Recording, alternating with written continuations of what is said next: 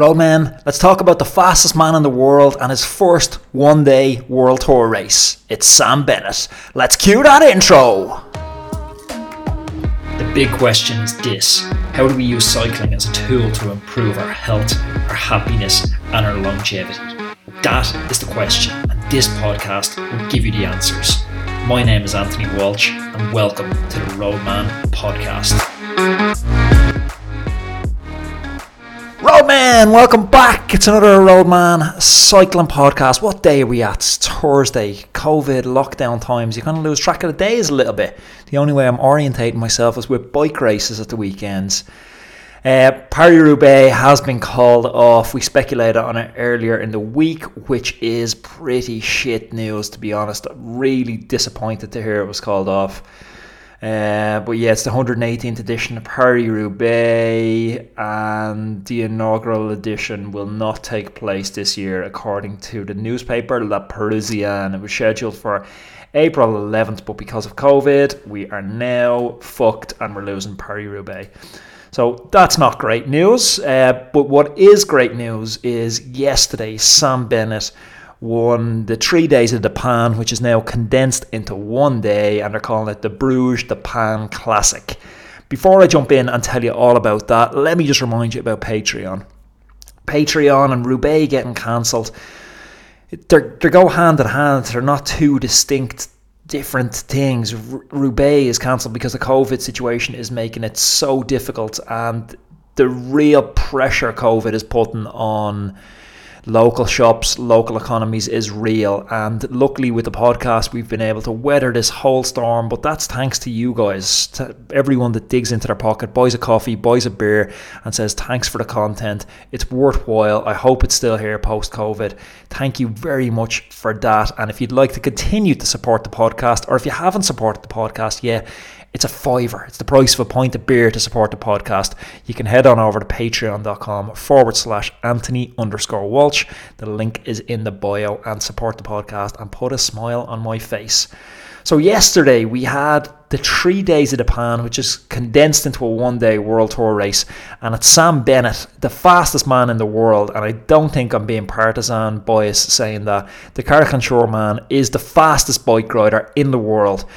And this is mental to say this, because I grew up racing against Sam Bennett. I know I'd race him most weekends, and Sam was coming through juniors as I was getting started, and I didn't start at junior, I started at senior, and they put the category 3 and the juniors in together for races. So there was like 3 guys: Sam Bennett, Aaron Bugle, good friend of mine, and Philip Lavery, and the 3 of them were like, you know, there was nothing to separate them. So, you know, I'd say it's interesting for the 2 boys watching one of their peers going on and becoming the best in the world. And he is the best in the world. If you look at the finish yesterday at the Classic of Bruges the Pan, there's something for every single person to learn that's an aspiring bike rider from that. Cycling, it's like chess on wheels. Your teammates, your domestiques, they all have different roles, and they're like pawns in this little game, and figuring out when to use them to conserve energy for yourself, to move you up, to position you. It's all very strategic, and Quickstep are the masters at this. If you watch the last 10 kilometers yesterday and try and find Bennett, try and isolate his movements. Why is he moving left? Why is he moving right? When are his team taking it up? Bennett does not hit one single bit of wind until about 150 metres to go in that race yesterday. And the race was chaotic.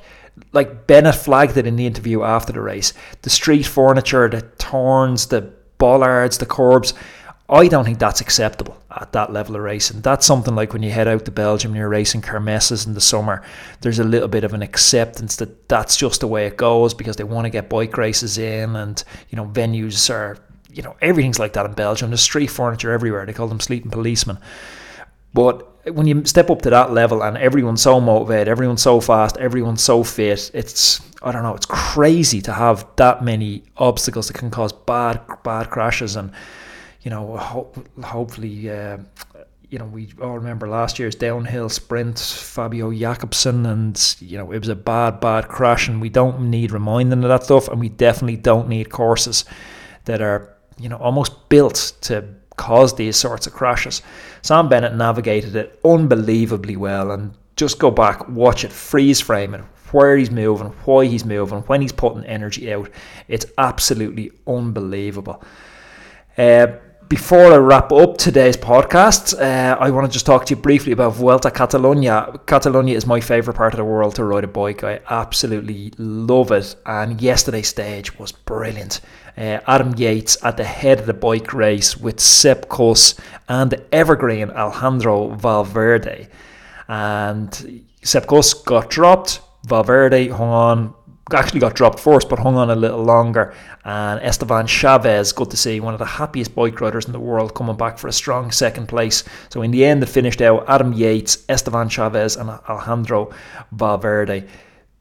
Catalonia is epic. It's brilliant racing. It's brilliant racing again today, so it's definitely worth tuning in again today to check that out. I'm going to be glued to it for the remainder of the week.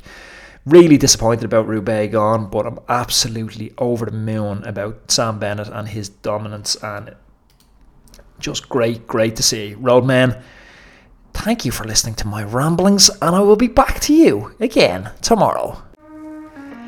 Hey everybody, it's Anthony again. Really quick, I want to invite you to join arguably the best thing I've ever put out inside the Roadman community. It's a challenge. It's a challenge called the 14-day Kickstart Challenge. So regardless of where your fitness is at right now, this is going to be the catalyst for making you faster and making you leaner. I've created this challenge to take the guesswork out of everything. It's 14 days of training plans regardless of what your level is. There's masters, beginner, advanced. There's meal plans, shopping list, and even a video course holding your hand and talking you through it all. So what I recommend you do right now is just stop everything, press pause on this audio and go to roadmancycling.com/14day or check out the link in the bio. That's roadmancycling.com/14day.